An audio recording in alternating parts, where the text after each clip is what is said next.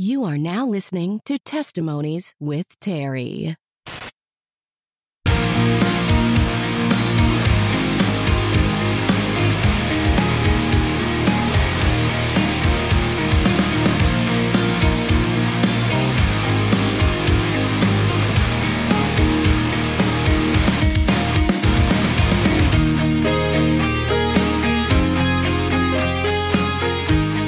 Welcome everyone to the first episode of Testimonies with Terry. I'm your host, Terry Skaggs, and thank you so much for tuning in and checking out this podcast. If you missed it, the trailer dropped last week, and that breaks down and describes what this podcast is going to be about. So if you didn't listen to it, a quick recap is that this podcast is going to feature testimonies of how God showed up in my guests' darkest and bleakest moments to bring victory, hope, and healing.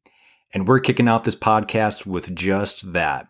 Who you're going to hear from today is someone who I've been told for a long time that I needed to meet due to our similar interests in psychology and 90s pop culture.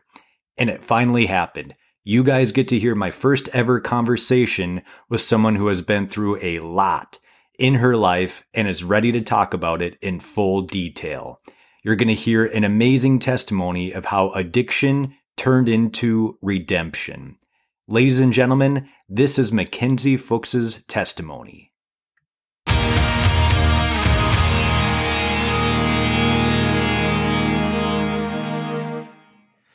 All right, guys. So I am here with Mackenzie Fuchs. Mackenzie, thanks for joining me. Yeah, thanks for coming in my home and talking with me today. I've known about you for a little while. You've, met my wife and hung out with her, but you and I haven't really had a conversation other than just kind of in passing. So I think this is kind of a cool opportunity for people to just kind of like hear us get to know each other. Yeah, it's exciting. I know we both have some similarities in our things that we like as far as like 90s kid stuff. So it's really fun and exciting. Yep. Yeah. So we're in Mackenzie's basement right now.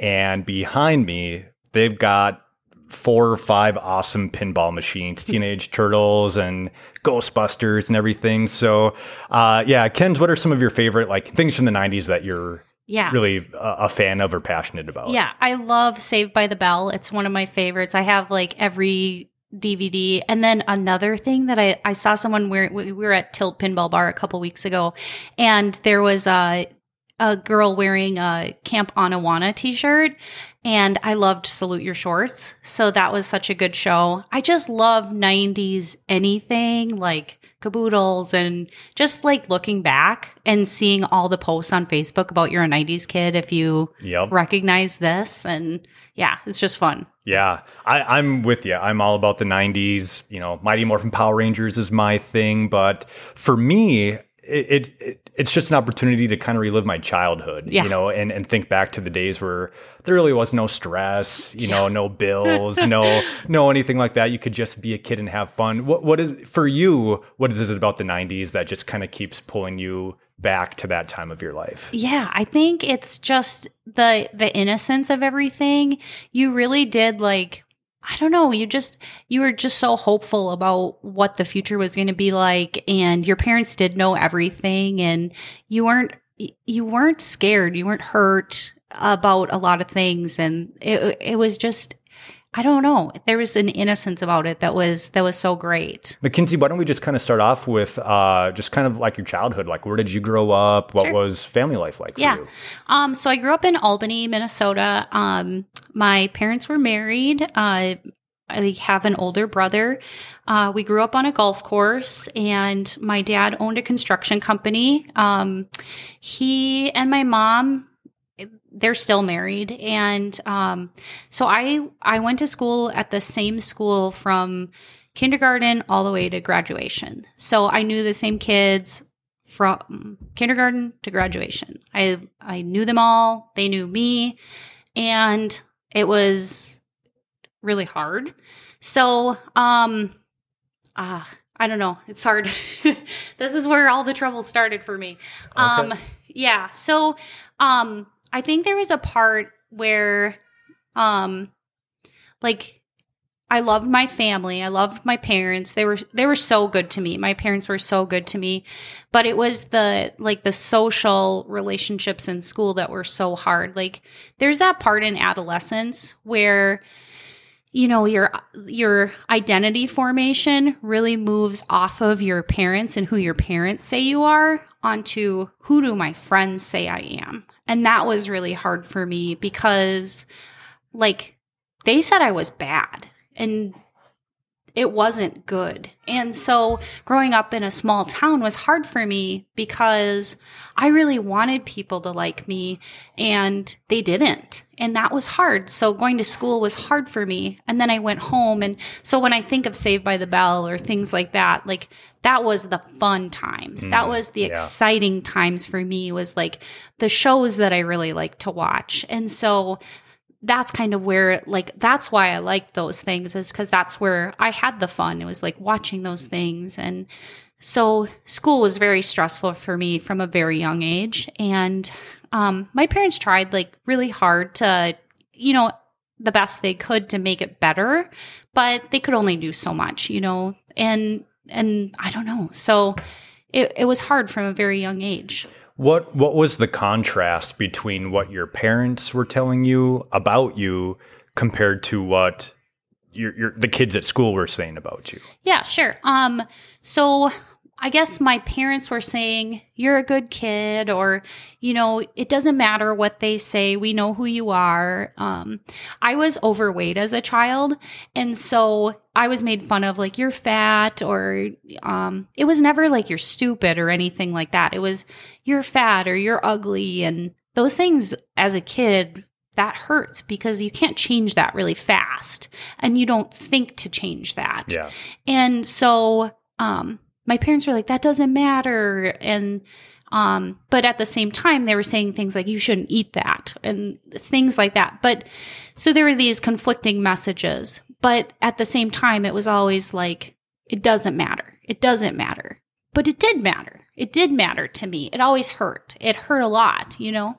And that's, you know, it's got to be hard at any age to hear that. But you talked about the adolescence, you know, everyone at adolescence, you know, our bodies are changing, we're growing up and whatnot. And so I got to imagine that was super tough, especially at that part of your life. Yeah. And it did get better. So I think coming out of elementary school into junior high, in high school, in Albany, we had like 3 or 4 different schools kind of come together into the high school. So then it was exciting because there's all these kids coming in that I never knew before. And it was like, yes, awesome. Like, I'm going to get to know kids that have never known me. I've never known them, like a fresh start, a new chance to like know people.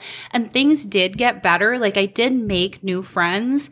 And, like my best friend from a different school did come in. So like things did get better. There were still the people in the background saying these things that I had always heard, but there was at least like some hope. Like I did have this like core group of friends that I was like, okay, I can rely on these people. I can have fun with them. Like, so it wasn't all bad all the time. But I think that when you're told something over and over and over again, it gets to the core of who you are. And it's really hard to change that. For sure. Sure. So when you talk about getting those core group of friends, like what grade would that have been? I'd say 7th and 8th grade. Wow. Yeah. So, I mean, you look at that, you know, you start kindergarten at what, 5, 6 years old. And then by the time you're in 7th, 8th grade, you're, 12, 13, maybe 14 years old. That's a long time for you to absorb just these, ugly comments that people make and for them to take root in your mind. And so it sounds like even though you did get those good group of friends who would speak life into you and encourage you, that maybe in the back of your mind, those previous comments were still kind of there, still kind of lurking. Yeah. And I think, you don't know what you don't know. And I always thought, well, once I get away from these people, or once I get out of this town, or it was always about running away. But what I didn't know is it had been like kind of like grafted into me. Like I had taken on these messages. And so I couldn't get away from that. Like I had to like unlearn that before I could get better. And so once I got out of high school, I'm like, I'm running away from here as far as possible. I moved to Boulder, Colorado. And it didn't get better. I thought it was going to get better. It didn't get better. That's when my substance abuse really got bad. And I hadn't talked about that at all yet. I should back up. Well, yeah, and I definitely want to get into that. Before we go there, what was it about Boulder, Colorado that made you decide to go there out of all places? Yeah. Okay. So backing up, when I was in high school, I had, like I had talked about, like just trying to run away. I was always looking for friend groups outside of Albany.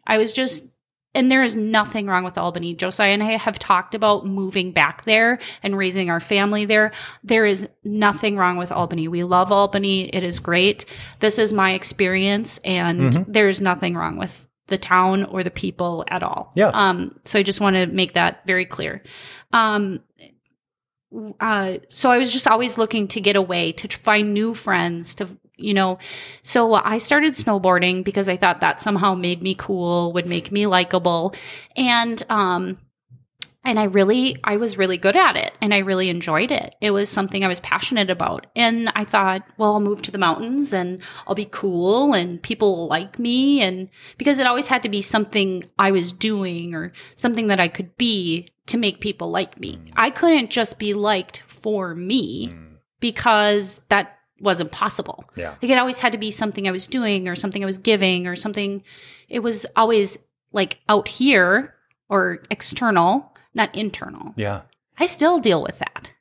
Yeah. Where you still feel like friendship and acceptance is based off what you can do, what you can offer instead of just who you are. Yeah. Yeah. And I don't know, maybe other people deal with that too. That's another thing I'm trying to learn is like how much of the things that I think are abnormal are actually normal. Yeah. Yeah. Yep. Well, and I think just by talking about this, we're normalizing it, right? Yeah. And just, I would imagine there's a lot of listeners who have similar experiences to that and similar feelings to what you have as far as just kind of that fight for acceptance and that fight for just love me for who I am. Mm-hmm. So kind of backing up again, then you move out to Colorado, think, hey, I'm going to live this snowboard lifestyle and make some new friends. So did that happen?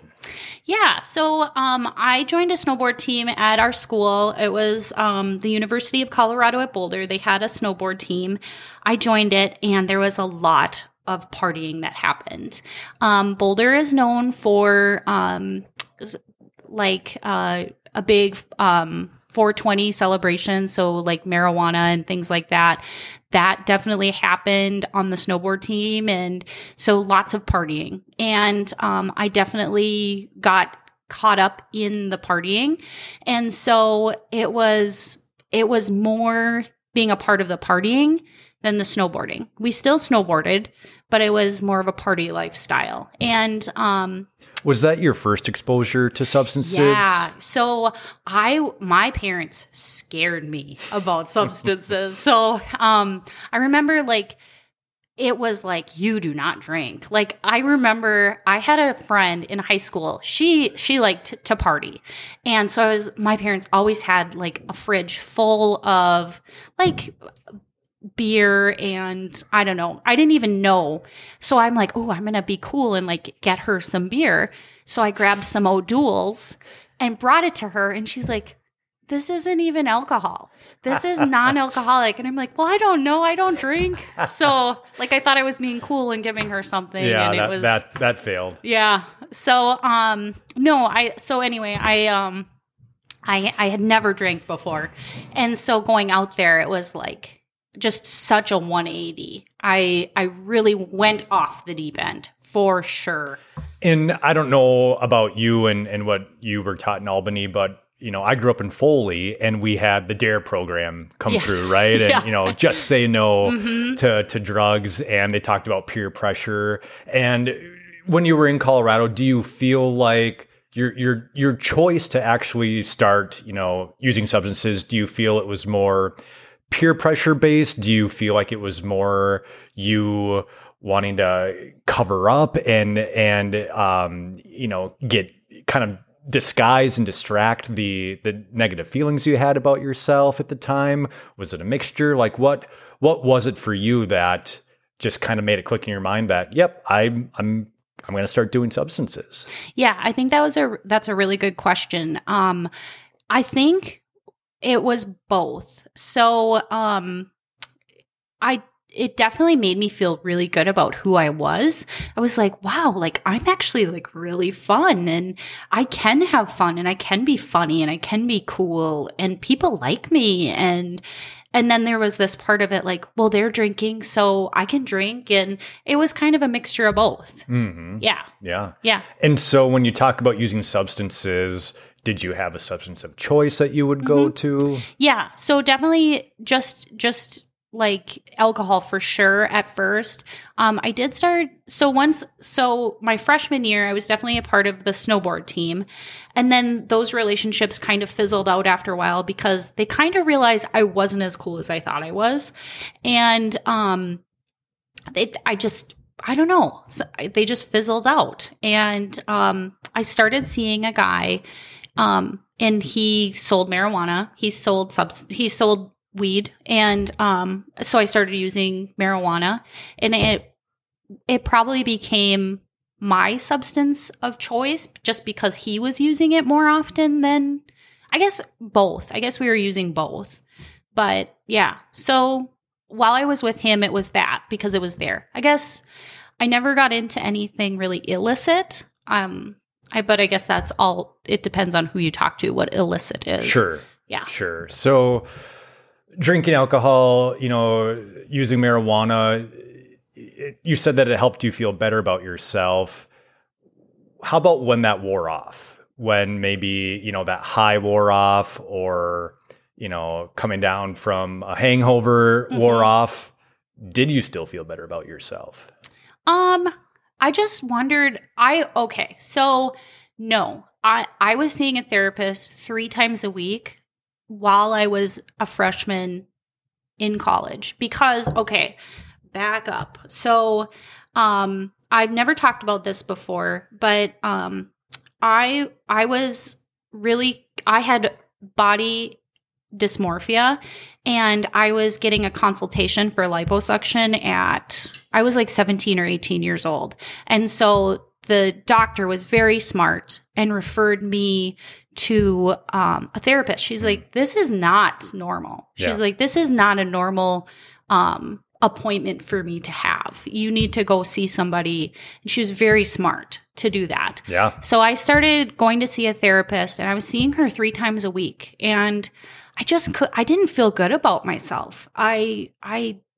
So no, I mean, I would feel really good when I was high or when I was drunk. And then once that wore off, I was like, I hate myself. I don't like who I am. And I wish I could be like this person. I wish I could be like Libby. I wish I could be like Roxy. I wish I could be like, there were these core group of girls that I wished I could be like, and I wasn't them. I was Mackenzie, and I did not like Mackenzie.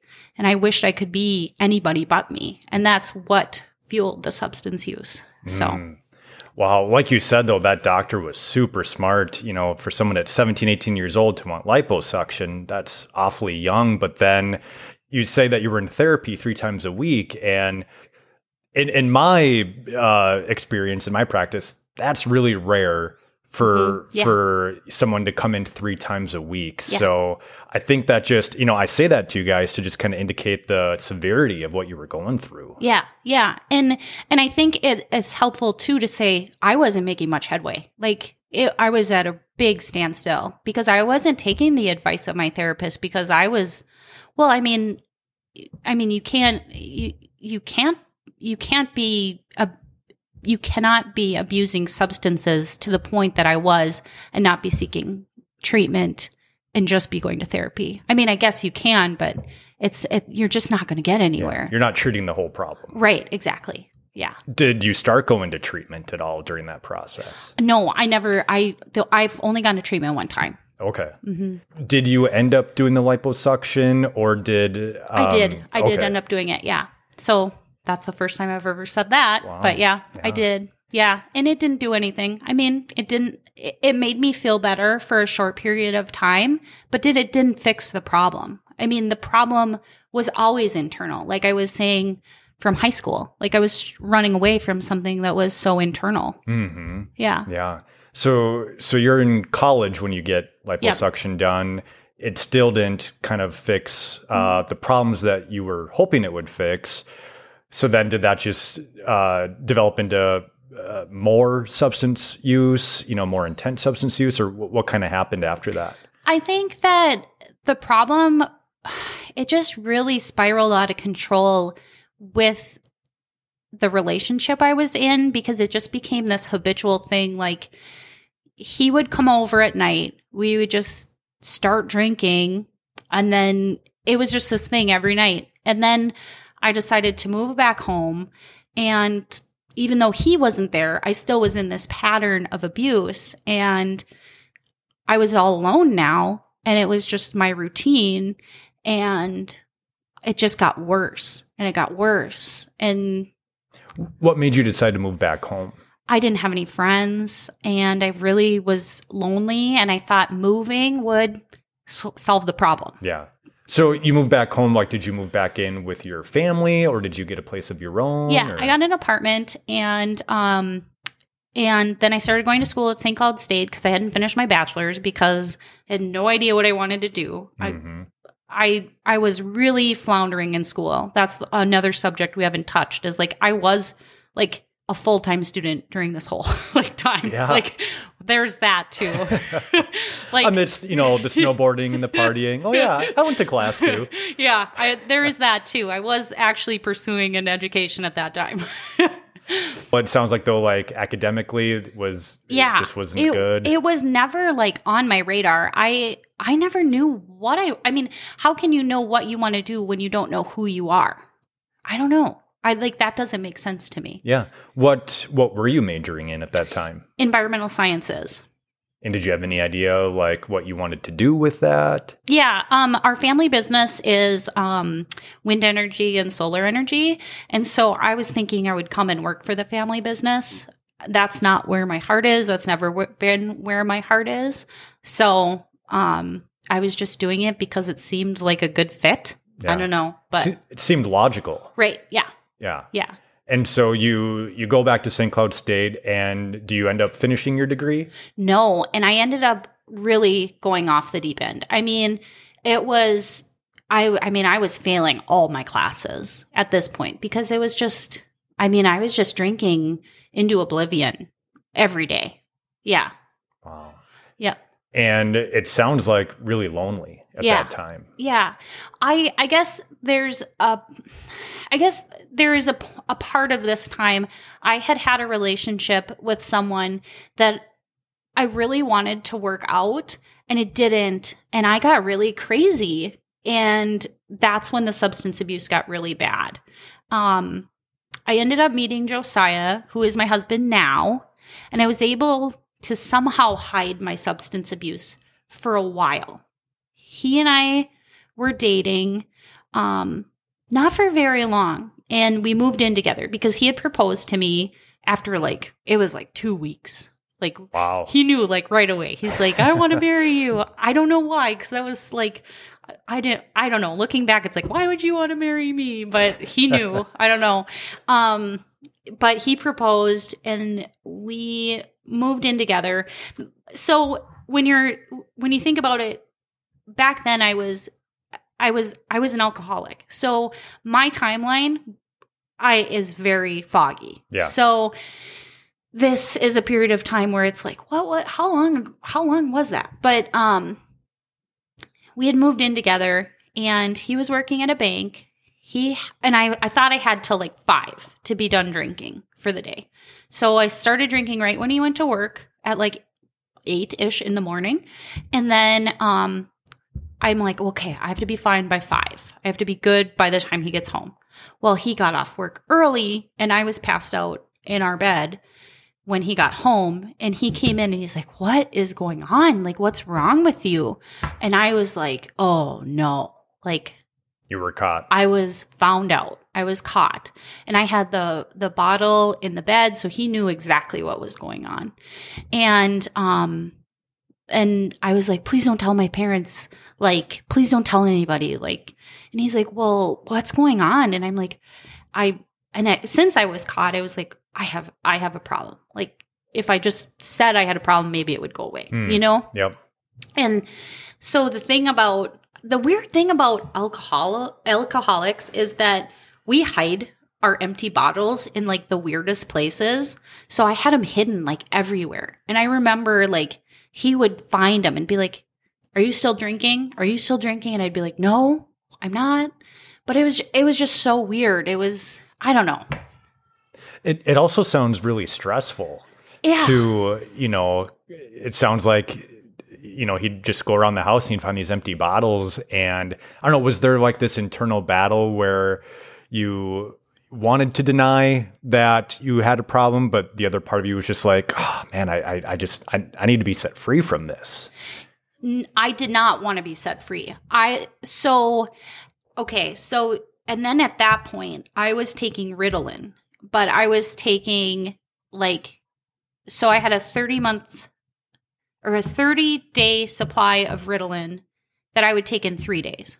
So I was abusing a Ritalin prescription as well. So and what was the reason for Ritalin? I had a diagnosis of ADHD. I thought the reason I was failing in school is because I had ADHD, but the reason I was failing in school is because I was an alcoholic, and that just did not work out well for me. Yeah. So anyway, so I was just a hot mess. I was either abusing Ritalin or I was abusing alcohol, and I remember being in our living room and thinking, how can people be happy?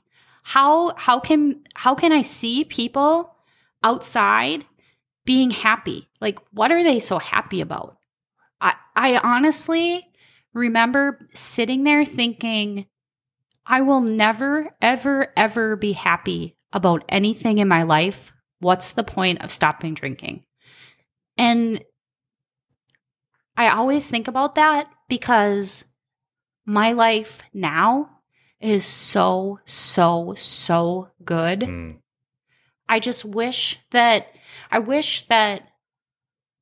alcoholics could see the best day of their life on the worst day of their life. Wow, that's a good word. Yeah. Yeah. Because it's just it really is so good being sober. When you would see people be happy, what did that look like? Like for you, what did happiness actually look like? It looked fake. It looked fake to me. Yeah. It looked like I was so angry. I was so angry all the time that I thought that there's no way anybody could be happy. Like that looked fake to me. It looked like it just looked fake. Yeah. You meet Josiah, you get engaged. 2 weeks later, you are found out, to be an alcoholic by him. What happens next? Yeah. So I try to keep it together. I do relapse. I think I had it together all of 2 days. I stayed sober for 2 days and I relapsed, and he's like, I'm going to go and tell your parents if you don't. So I don't know what, as an alcoholic, you're up at the weirdest times of the day. Cause I remember driving over to my parents at 2:00 in the morning. And now I'm like, why were we doing that? Why were we going to tell them at 2:00 in the morning? Why weren't we just wait till 8 or 9? Right. But yeah, so we went at 2:00 in the morning and rang the doorbell, and they're like, what's wrong? What happened? And I went in there crying, and I told them I have a drinking problem. And it was you saw in their faces, all the pieces come together. Because one, I had been stealing from them. money, alcohol, like all sorts of stuff. And 2, I was so mean to them. Like I was so awful to my family. Like I would snap on them. I would like, I was so awful to my mom, especially. And, like, I think the thing I regret the most is the way I treated my family. And so it just all came together for them. And they, more than anything, they wanted to help me. And so I'm like, I can do this. I can get sober on my own. And so they trusted me. They're like, okay, yeah, you can do it. You can get sober. And so, I really did think that I was going to try to do that. And it wasn't going to happen. Like I didn't have the skill set on my own to make that happen, because I could have done that any other time if that was the truth. Sure. So, thinking back, when I lived in Boulder, I got a minor, and I had to go to like a drinking class or some sort of like remediation for that. And that was at Recovery Plus in St. Cloud. And so I knew about Recovery Plus, a treatment center locally. And so I was like, well, I know about this treatment center that I had gone to previously just for these remediation classes where they talk to you about, not drinking and driving and things like that. I'm like, well, I know about this treatment center. I can go there and see if they'll if they'll do treatment for me. So he's like, well, when are you going to, like, this was the hardest day of my life, I think, was this, it was this internal struggle, like this evil side of me butting up against this, like, it's almost like this freedom or relief side of me, just wanting, they were just going head to head. And, like the drinking side of me wanting to stay drinking, and this treatment side wanting to get help. And my dad just broke down on my floor crying, and he's like, I don't want you to die. And wow. I don't think if it wasn't for him saying that, I don't know that I would have gotten help. Wow. And I just, like, he means so much to me that really broke me. Like, seeing how much it hurt him. Yeah. He deals with a lot of stress, but nothing ever has brought him to that. And so I knew how much I meant to him, and our relationship had been riddled with stress. So we drove together right after that. We got in the car. We drove to Recovery Plus. I lived not even a mile from Recovery Plus at that point, which was really a cool thing. Yeah. So we got there, and they got me in for an assessment, because when somebody goes to treatment, they have to assess how much they're drinking to see, if they have to hospitalize them to help them withdraw from whatever they're using. So luckily, I was not at that point. And they did my assessment. They said, yep, you would qualify for treatment here. And I started treatment, I think, like, if not the next day, like the next week. And so October 15th of 2011 is the day that I became sober, and that I'm coming up on 10 years of sobriety. That's amazing. Yeah. That is super incredible. It's so cool. I want to get into what rehab was like for you. Yeah. But before that, you talked about during your use, you didn't treat your family nicely. No. You were mean to them. And so here you come knocking at their door at 2 a.m. They take you in, and it sounds like they just loved on you. Like they didn't harbor any like grudges against you or anything like that for, stealing from them. They just loved on you. And, you talked about your dad breaking down. What was that like, just feeling and experiencing that love from your family? And it sounds like one of the darkest times of your life. Yeah. I think it reminded me when I was a kid again. because I missed that so much. Like, that's who I remembered them being. And I think as I grew up and I thought I knew better and I thought I was smarter than them, they became a little bit more callous towards me. And I think just breaking down and needing their help again, they really offered me that unconditional love that I missed so much as a child. Yeah. Yeah. That is awesome. I just think of the prodigal son in scripture, Right. in the gospels where, one of the boys just kind of takes off and lives that party lifestyle and ends up just, kind of falling on his face and comes back to his dad and, is kind of worried, how is dad going to respond? How am I going to be accepted, or will I be accepted? And dad just fully embraced him and loved him. And that sounds exactly like what happened in your case. Yeah. And the brother in the story was like, what's going on? But my brother wasn't like that. He was like, oh yeah, that's awesome. So you had his support too. Awesome. Yeah. Awesome. And so, you're coming up on 10 years sober. Yeah. What was your time at Recovery Plus like? It was amazing. I think that my idea of treatment and what treatment is actually like were so different. When I was in treatment, I never ever wanted to come back. Like, I was like, I'm going to get in here and I'm going to get out of here, and I'm never, ever, ever coming back. And so they taught me so many skills that I never knew that I needed or wanted, but they were so good for me. They teach you skills like identifying like faulty thinking and things like that, and how to replace bad thoughts with good thoughts, and just helpful skills for living, So you have to graduate through different levels of treatment. And the first level is like just getting you sober and just trying to get you out of that addiction mindset, because it really does become all you think about. And just giving you a fresh start and kind of like trying to pull you out away from it.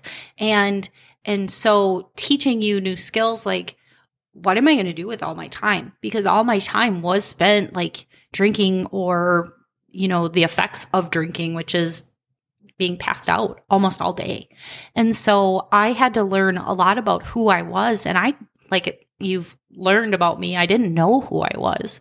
And so one of the biggest things for me in treatment that they helped me to understand was like, let's get back to when you were a kid. What were some of the things that you really enjoyed? And when I was younger, I enjoyed art. I loved art. So I started going to art stores in town and walking around and like trying to figure out what might be some things that I might enjoy. And I started trying out different things like painting and, card making, and I would just take different classes. And it was so therapeutic for me, like beading, just different types of things. So there was a piece of that came out of it that I still use today.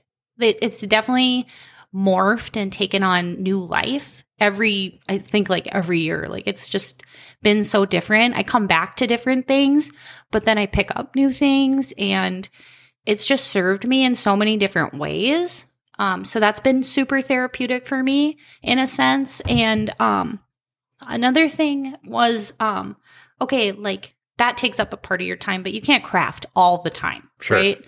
So they're like, what else did you do when you were a kid? Well, I loved riding my bike. Okay, well, that's moving your body and being active.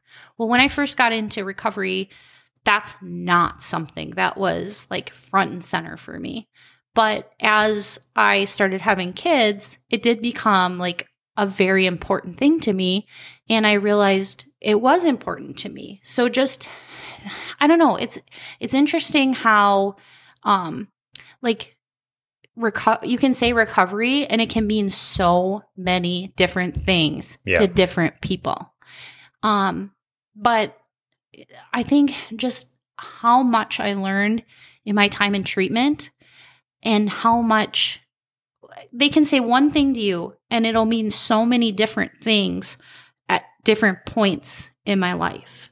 And I did start seeing a therapist in treatment, and at first it was just to stay sober and to kind of work through some of those identity issues that I first had. And like, who am I? Like, and some of those questions were, how does somebody even know who they are? Like, how do you know who you are, Terry? Like, what makes you you? Mm-hmm. And they're like, well, that's something you just have to find out for yourself. It's like, but how do you do that? Like, what does that mean? You know, like, and that was the really fun part is like, I was kind of like starting over. It was not fun at the time. Because how old were you when you were doing all this? I was 23 or 24. So, I mean, I started drinking at like 18 and I went from like 0 to 60 in not very many years, you know?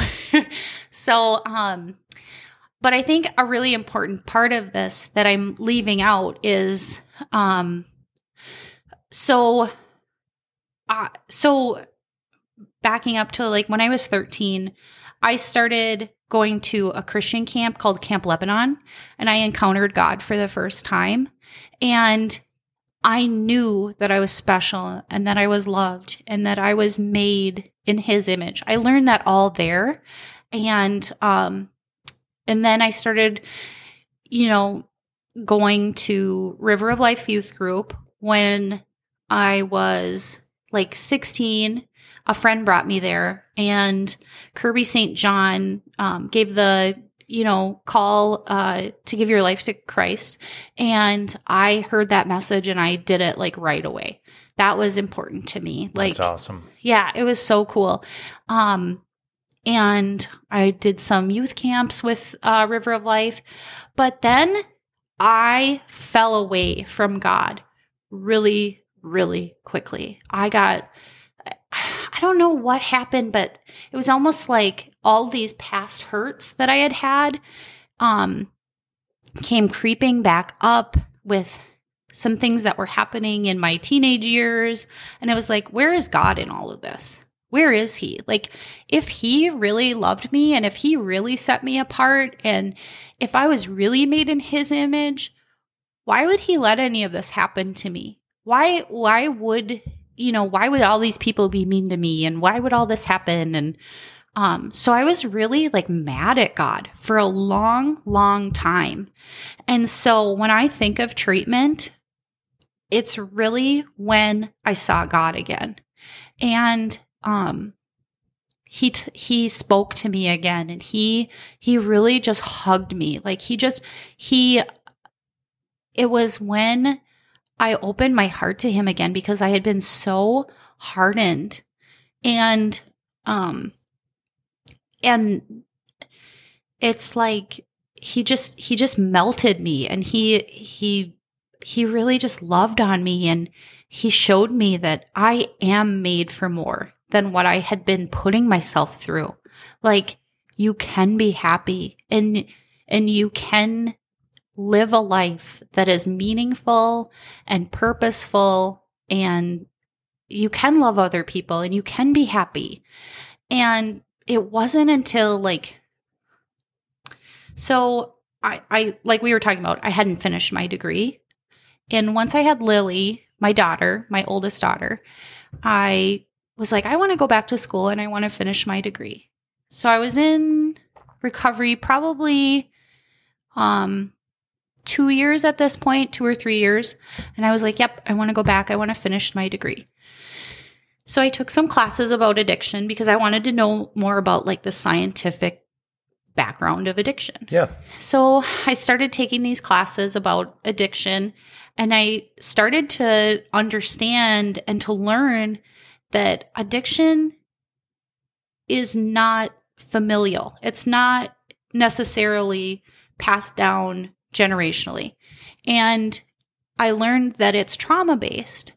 And that for me was a huge moment. It was like, oh man, maybe I went through all of this in my past to help people in the future. Like it gave it meaning. Yeah. And that was huge for me because I think giving meaning to hurt, I don't know. I've heard the saying, your greatest test will become your greatest testimony. And so I can just see so much glory coming out of like all the hurt that I went through, you know? Praise God. Yeah. That is so cool. Yeah. When you say that addiction is rooted in trauma, and I definitely agree with that, I think a lot of people, when they hear trauma, they just think of like, you know, people that served overseas, you know, in the army, or people that were raped, or people that, you know, were exposed to like a mass shooting or something like that. And those definitely are traumas, but traumas can include being told just nasty things about yourself over and over again. Like it doesn't have to be like this huge, like, catastrophic thing that, you know, constitutes a trauma. It can be our words, you know. As you were talking, I just thought of that phrase that I was taught growing up, and I think maybe you did too. A lot of kids did, but that whole sticks and stones may hurt or break your bones, but words will never hurt you. And what a load of crap that is, right? Yeah. Like words are super powerful. There's a reason scripture says that the tongue is the strongest part of our body. You know, we can use it to build people up or destroy people. And so what was the process of kind of going through that trauma and addressing it and dealing with it instead of running away from it and disguising it with alcohol?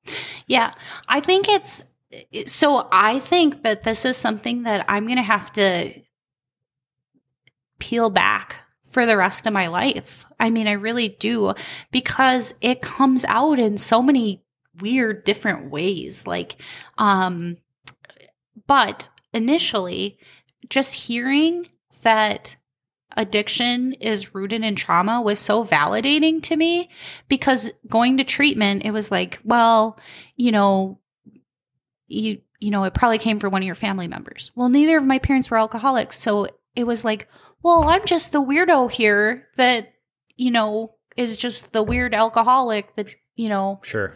I don't know. So it was so validating to me to hear that. And then I started to understand and name my trauma. And it's been this process where I did see a therapist and we did work on it, and I had to name it. Like I had to name the things that were said about me that weren't true. And I had to go to the Bible and see what was said about me, you know, that I am truth. Yeah, that I'm dearly loved and that I am chosen, you know, and just, I have to speak those words over my life, because that's the only, I mean, you think about it, all of those years I heard, you know, the bad things. Now I have to speak life over myself. And it might, I feel like sometimes people are like, oh, come on, just get over it. But it's like, this is my life and this is my reality and this is my truth. And it's like, I'm sorry that you don't understand it, but I want to live my best life. Yeah. And it's okay if you don't get it, but just let me live my life. Yeah. Amen. Amen. When you talked about God melting your heart, did that just kind of take place spontaneously, like in just a private moment for you? Or what was that? Did that include going back to church or having a friend, you know, speak into your life? No, it was like, he just like exploded into me. It was so funny. It was like, I was just there and they were talking about higher power. And I'm like, you mean God? Like, like it was like all of a sudden I remembered like God, like, you know, they were talking about higher power. And I was like, God, you know, and I understand that everybody identifies that differently in recovery. But for me, that's what that is. And God really did. He was like, yeah, I'm still here. Because my God has a sense of humor. Yes. Amen. Amen. You were in treatment for 2 to 3 years? Or seeking out help at Recovery Plus for 2 to 3 years? Or what was... I was at Recovery Plus. I think it was so the aftercare program, I think ended up being I think I was there for 6 to 12 months. 6 months for sure, because I remember driving. We moved, and I remember I was driving back and forth every day, and then every couple of days, and then it kind of dwindled off after that. Okay. Yeah, because they want you to have a follow-up plan to make sure you're, keeping on the right track and everything. Yeah. Yeah. And, going back to Josiah, what role did he play in your recovery? Oh, gosh. Yeah. So my family, thank you for asking that, because I really do credit them with a lot of why I'm still sober. I know if it comes down to the relationship I have with God, and but I really do believe he placed my parents and Josiah's super big supports in my life for a reason.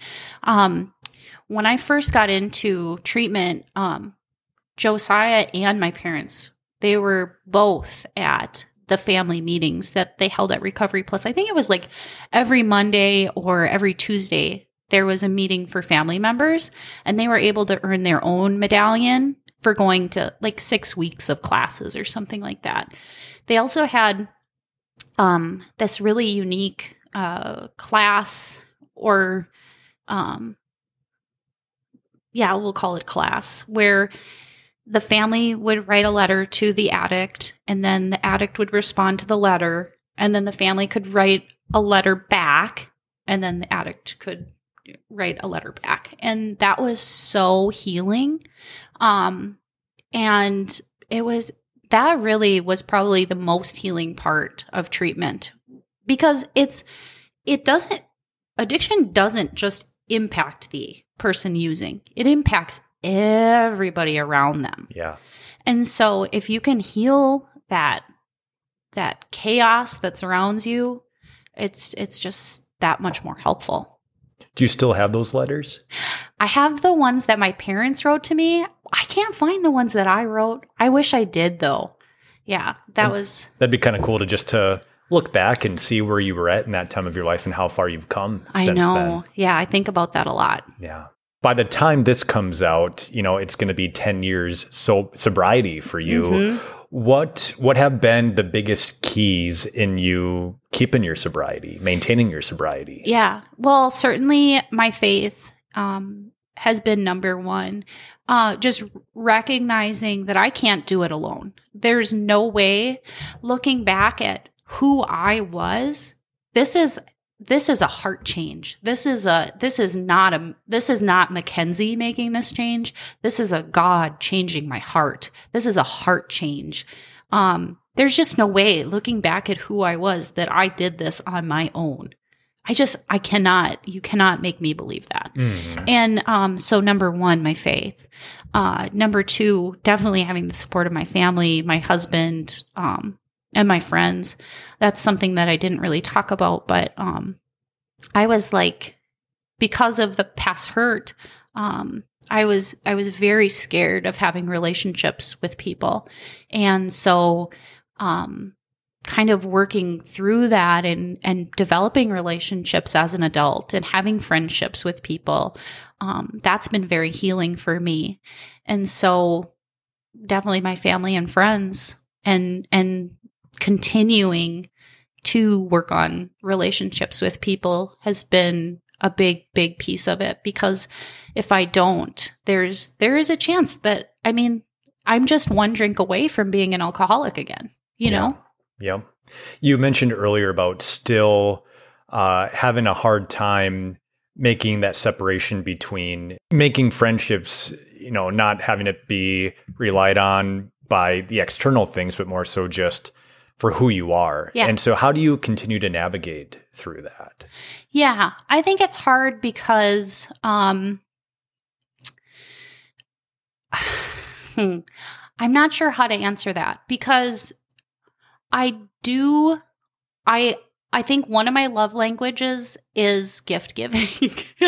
So that's hard too, because I do love to gift people things. So it's hard to tease that apart. Like how much of this is being fueled by trying to win someone over, because I do like gift giving too. So I don't know. It's hard to tease that apart, but I'm not sure how to answer that, Terry. Yeah. No, it's okay. Yeah. I think more so for me, the hardest thing about friendships is that not so much that part of it, but I think the hardest thing about adult relationships is feeling scared of being hurt and truly showing people who I really am, because I know that I'm a good person. But then being afraid that once you know who I am, that I'm just going to be hurt. And then, I don't know, the relationship I built with you is going to crumble or something like that. Yeah. I don't know. It's like a real fear for me that I have to just deal with. Yeah. Yeah. And it goes to show the power of, again, those comments that were made to you as a kid, and just how, even though you've gotten so much healing over the years, that those things can still linger. Yeah. But man, with the grace of God and the continued support of your friends and family, I have no doubt that you're just going to continue to become more confident in who you are, and maybe have an easier time letting your guard down and letting people see the real you. Yeah. Because again, folks, this is the first time I've gotten to talk to Mackenzie in a setting like this, and holy cow, this is an awesome person I'm talking to here. Thanks. Mackenzie, you mentioned finding purpose in your trauma, and you took some classes on addiction. And so tell us kind of where that path led you. Yeah, it's super cool. So really, I didn't set out to, like I had said, when I went to treatment, I never, ever, ever wanted to go back to a treatment facility. And God was like, well, let's slow down a little bit here. So I went back to school and I took classes in addiction, and I was like, oh, I really like this. This is cool. So he's like, okay, well, maybe you should go to school for that and go back to the treatment center, but as like a therapist and not, in treatment. And so my grades were so bad. I think I was at like a 1.89 or something really bad. I mean, I was failing out. So, worked really hard. I think I had enough credits to get like a general BA in general education or something like that. And so somehow I was able to get a bachelor's, able to get my GPA enough to graduate with what I had to get done. And then there was this opportunity that came up through one of my professors in the addictions class that I took. She's like, you're so good in my class. You should, you ask all the right questions. You seem really passionate about this. You should look into our master's program for addictions counseling.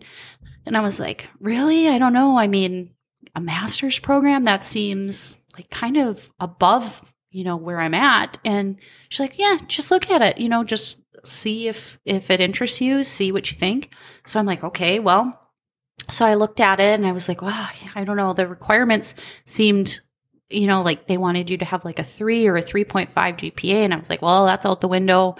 And, wanted some like recommendations from professors. I could do that.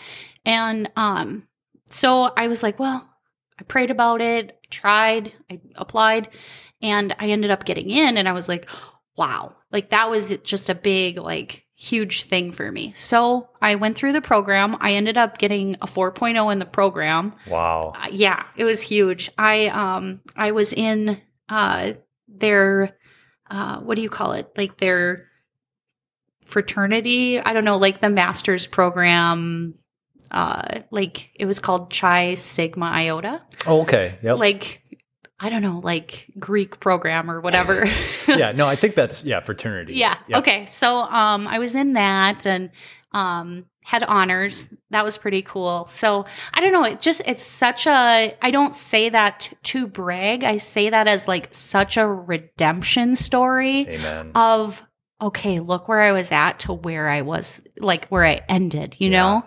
And so, but yeah, so it was just such a transformation. And I was able to work with women.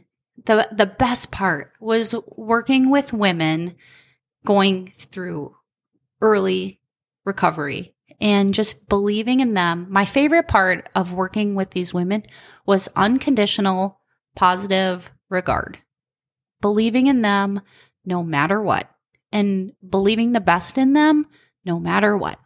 You know, I think when you believe in people, it really changes how they feel about themselves. And I don't know, it really,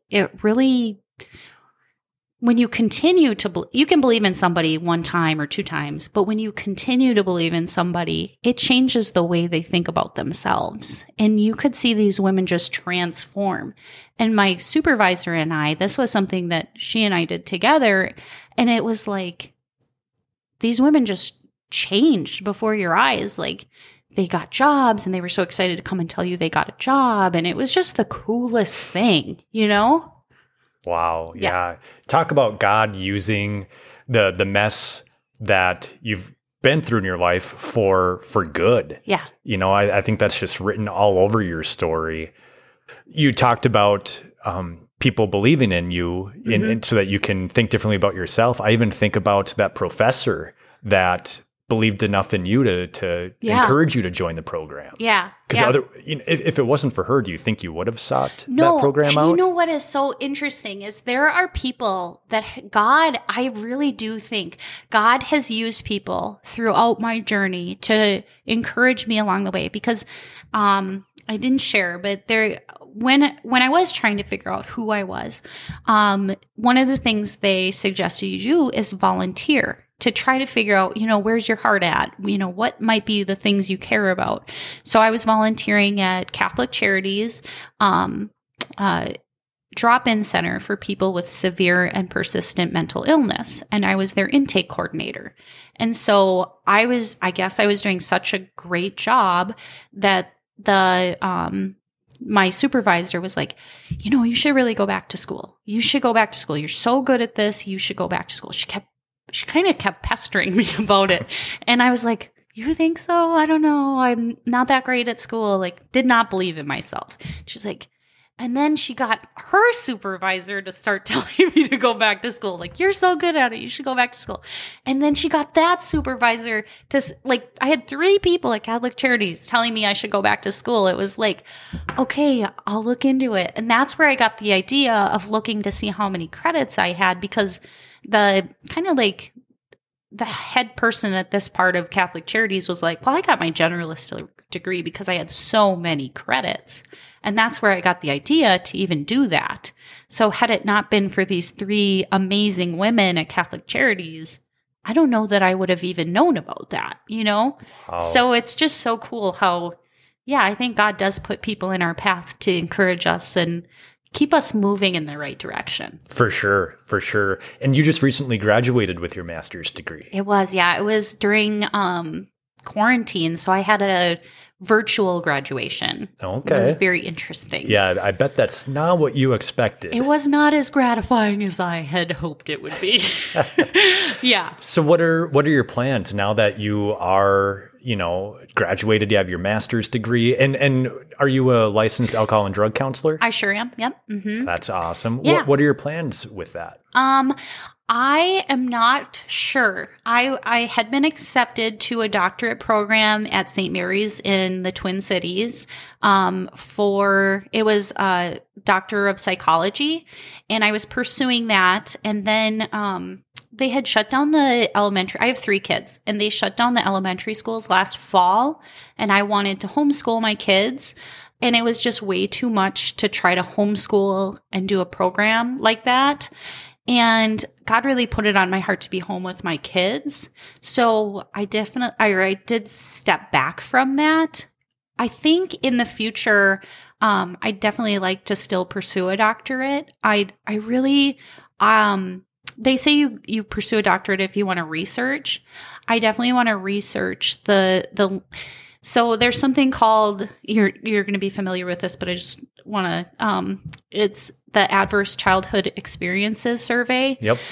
I think they do a really good job of outlining trauma in the home in this survey. I think that it could go further in understanding trauma outside the home, like in school, like I experienced. I think that that's a missing component of it, and I'd like to understand more about that.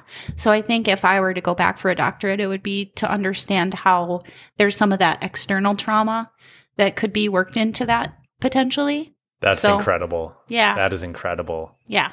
What would you say to people listening to this who are struggling either with addiction, with body image, with just not knowing who they are? What advice would you give them? I would say to seek out a trusted friend or family member, and if you don't have that, find a therapist that you can talk to, and ask them or find help somewhere. That can be a really hard thing to do when you're in a really dark spot. So I would say if you can't do that, pray and ask God to reveal it to you. It can be a really hard spot to be, especially if it's a really dark part in your life. But I would try to find somebody that you can talk to about it. Yeah. Mm-hmm. So cool how, like you said, how God really redeemed everything that you've been through and given purpose for everything that you've been through. And it's been incredible getting to hear your story. And I'm excited for everyone else to listen to this as well. My final question for you, Mackenzie, you talked about not knowing who you were for a good majority of your life. So asking you today, who is Mackenzie? That makes me really excited. I am the coolest person ever because I can answer that question. Awesome. I am a baker. I love crafting. I am a wonderful mother. I'm a wife. I love pinball. I'm looking at my pinball machines. I'm funny. I'm a nerd. I'm a Disney fanatic. I wouldn't say a runner. I'm more of a jogger. Yeah, I love cycling. There's a lot about me that I could keep going on and on and on. But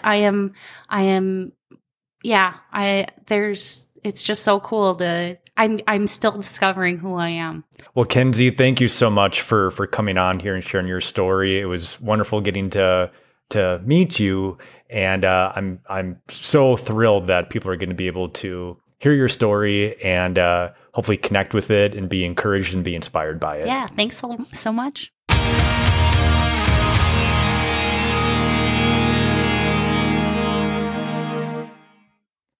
Well, what an incredible testimony Mackenzie has, am I right? It's so cool to hear how she's able to love herself and recognize the value she has after struggling that with so much of her life and to be free from addiction. I really hope Mackenzie's testimony inspires and encourages anyone currently struggling with alcoholism, body image, or addictions of any kind. And if you guys have any questions for Mackenzie after listening to her story, go to the Testimonies with Terry podcast Facebook page or Instagram profile, find the post for this episode, and use the hashtag AskTWT to ask a question, and Mackenzie will select a few to answer.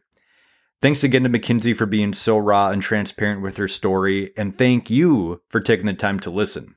Make sure to subscribe and follow this podcast wherever you listen to the podcast, and please leave a 5-star review. Reviews are super important to the podcast algorithms in terms of giving this show visibility and making it easy for people to find. So if you guys could take just a few seconds to leave a 5-star review, I'd really appreciate it. I'll be back next week with another episode, but in the meantime, be blessed and live your life in a way that glorifies God and kicks Satan's butt.